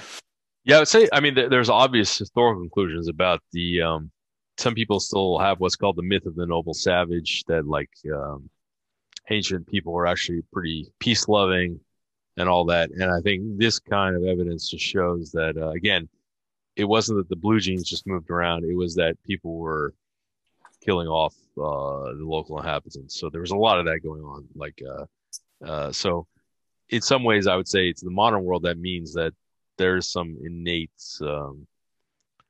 bad character to the human condition, I guess, if you want to put it that way, which I'm not saying that's, in some ways that's encouraging almost, because it's like so much has gone wrong that you think, oh, we must have fucked something up, kind of. But I think maybe the more healthy attitude is like, no, this is an innate part of humanity that we need to try to control and to, tamper down and like not let it get the best of us. So the wars we've had recently are probably more the norm than they are the exception. Although the scale and magnitude is probably worse because of technology. But and then the other thing I just say is there are some interesting genetic maybe conclusions. One of which is that like everyone back in the day was banging everyone else too and having kids. So like we now know that Neanderthals interbred with humans. We didn't know that 10 years ago. That was a big discovery. So all of us, all modern humans, at least outside of Africa, have some Neanderthal DNA. And we also have some what's called Denisovan DNA. So we learned there's another group of humans that were as distinct as Neanderthals called Denisovans. And we know that from a small pinky bone that in a cave from Siberia that was sequenced the DNA, and then you look at how close is it to modern humans, and it turns out there's some we share those genes, and there's some interesting conclusions that like the Denisovans probably had adaptation to high altitude, like in the Tibetan plateau in Tibet. So some of the Tibetans have a higher percentage of Denisovan DNA. So some of their high altitude adaptation, like the Sherpas, famously, they climb mountains, and even though they're small, they carry all this gear. Some of that is probably from this other group of humans that lived like 50, 100,000 years ago, that were adapted to high altitude and like passed on some of those genes. So like there are some crazy like conclusions like that that have some modern historical relevance. But I think just in general, just the understanding that there like the old theory was there were Neanderthals and there were like Homo erectus, which you didn't talk about. They existed hundreds of thousands of years ago. And then you had these modern humans that appeared and then kind of outcompeted all these other groups and stuff, right? So like there was this theory that modern humans just kind of were like generated and then were fixed. Okay, like we were created and then I don't want to make this biblical, but it's like that modern humans were just their own thing that got created, and then we outcompeted all these other prehistoric humans. Okay, and we were the latest in a string in a chain, the most advanced, the smartest, and all that. Right? What we now know is that's not really true. There are a lot of different groups of humans. They're all interbreeding. We're a product of all of them. Like we now know that some humans moved into Eurasia and developed maybe what we call more modern traits, and they moved back into Africa. We used to think it was all just an outflow from Africa, but it turns out they moved back into Africa. So a lot of Africans have these Eurasian traits because groups moved back to Africa and bred with the people there.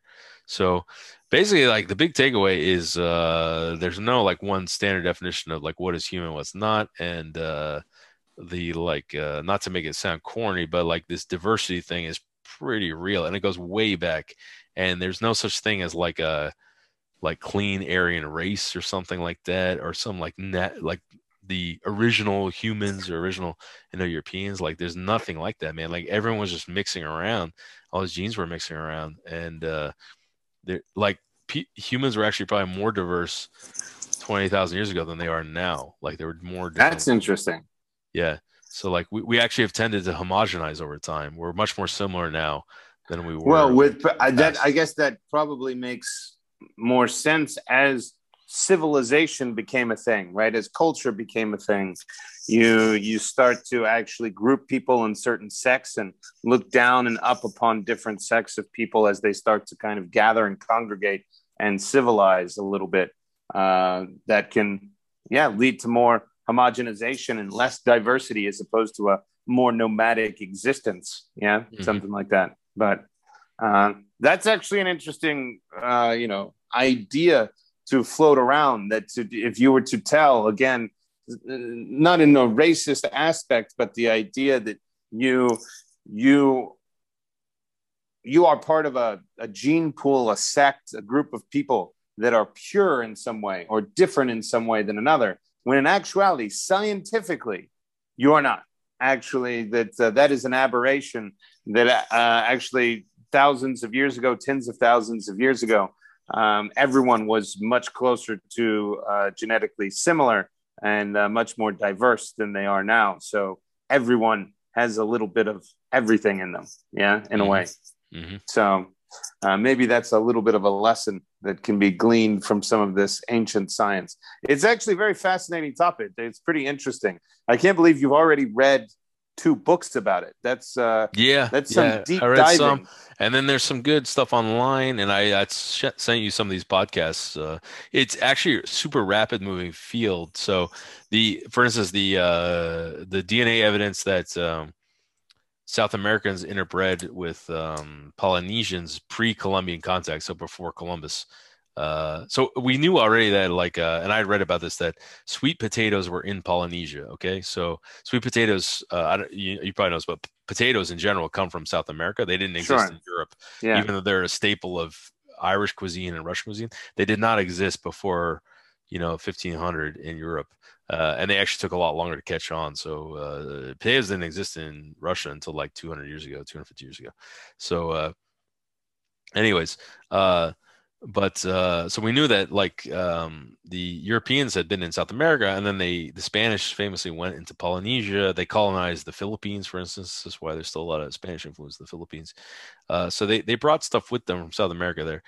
And there was always this question of there are yams everywhere in the Philippines, like sweet potatoes. And there was good archaeological evidence that it predated the European contact. So the question is, how did these South American yams get to not the Philippines, but the Polynesia? They didn't. I don't think they made it as far west as the Philippines, but into Polynesia, into the Pacific, which Pacific is 1/3 of the world. Okay, 1/3 of the world's surface is the Pacific Ocean. It's huge, and it was never really understood. And I think it's still, maybe we don't totally understand because the dating is kind of complicated.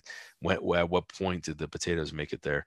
But now at least we have evidence that the Polynesians who were just exploring at random, they're just setting out in random directions. That's how they discovered Hawaii. I mean, there were humans on Hawaii when the Europeans got there. And I don't think a lot of people, I think everyone should pause and reflect a little bit of how do you go 1,500 miles, not even knowing where to go? You don't have a map, and somehow you land on Hawaii and set up a civilization, have a king and stuff. It's that's pretty fucking wild if you think about it for a second. Well, think about how far they go without even, and I'm not even saying modern technology. I would say modern naval technology, ancient naval technology, right? They had basically nothing in terms of they had no compasses. It was all star-based navigation and wave-based navigation. And Hawaii, if you look at a map, you're kind of shooting at fish in a barrel, right? You are going to be lucky if you hit that, if you're just sailing in a random direction. That's the point, man. That's the point. So it's if you have to imagine that back in the day, they were just kind of sailing at random. Yeah. So we know the opposite of shooting fish in a barrel. And we know there were people in the Americas. The Americas were populated at that time, okay? Because the Polynesian expansion was 1,000 years ago. So it's not that long ago, actually. The Americas had been populated for a long time. And they were sailing across the Pacific, colonizing all these islands, but they didn't know where they were in advance. They were just kind of setting off and trying to find islands. So to me, at least, it would almost be irrational to think they didn't reach South America, because if they're just shooting off in random in different directions, you're going to hit California or Central America or Colombia. You're going to hit one of those areas, Chile. It's just natural. If you look at the ocean, if you're just going off at random and keep going east, you're going to hit the Americas. So, and now we have evidence that they did. They did hit the Americas. They at least, there were at least a couple children produced from that. Probably it might have been that they had a couple kids and they brought them all back to Polynesia. So maybe they stayed for a couple years and then, got some knowledge of how potatoes grow, kind of Pilgrim style. You talk to the locals, you kind of develop some basic pigeon language you can understand. And then you maybe, there's some hanky panky, and there's some kids that come out of that. And then the local women, I mean the American women and from the Americas, and their kids go back to Polynesia with them, and they start a genetic lineage that now we can trace because we look at these ancient bones in those areas. So it's not that we look at the modern Polynesians necessarily. We look at the ones from 500 years ago. We dig up the bones, and you can see a real signal that's like similar to South America. So that's before there were any Europeans that ever reached any of those islands. And we know from the historical record, like when the first European ships reached the Pacific, right? But now we can look, say, 700 years ago, so like pre-Columbus, and there were bones in these islands that were related to South American bones. You know what I mean? And so the only and that's an amazing feat. Yeah, the only conclusion is there was some contact there, which, by the way, the Vikings reached Canada, as we know. I mean, that's well documented now. Sure. The Vikings set up a settlement in Canada. I don't think there's any genetic evidence of interbreeding, but there could have been. There could have been kids from that, you know, and maybe we should look more closely at those bones and stuff. Maybe they were also, you know, getting it all in those huts they built. So, yeah. I think if history has taught us anything, everyone's getting along with someone at some point. So yeah, exactly. On that note, we've passed the 2-hour mark, at least in the total time on the call. I'm not sure exactly what the pod is. It's probably just under 2 hours, but thank you for the information, the feedback on the idea of ancient DNA. For those of you still listening, thanks for listening a bunch. Bob, we'll have you on again soon for sure. And wait until you get another topic down your, under your belt, and so that you can read some more books and articles and educate us about the next thing. But I found it actually quite fascinating, pretty interesting. So thanks a lot, man. I'm going to keep collecting those tokens, you know. Let's look get for those tweets. I'm going to buy some tweets. Yeah, some NFTs. Yeah, we'll cut up this podcast and put it for sale up there. Yeah, for $5. See if anyone's going to buy it. All right. Well, thank you for everyone out there listening. Don't forget to subscribe, rate, and review. Give us a listen. And if you want to join me on sometime, give me a shout. Until next time, I am Texan Abroad.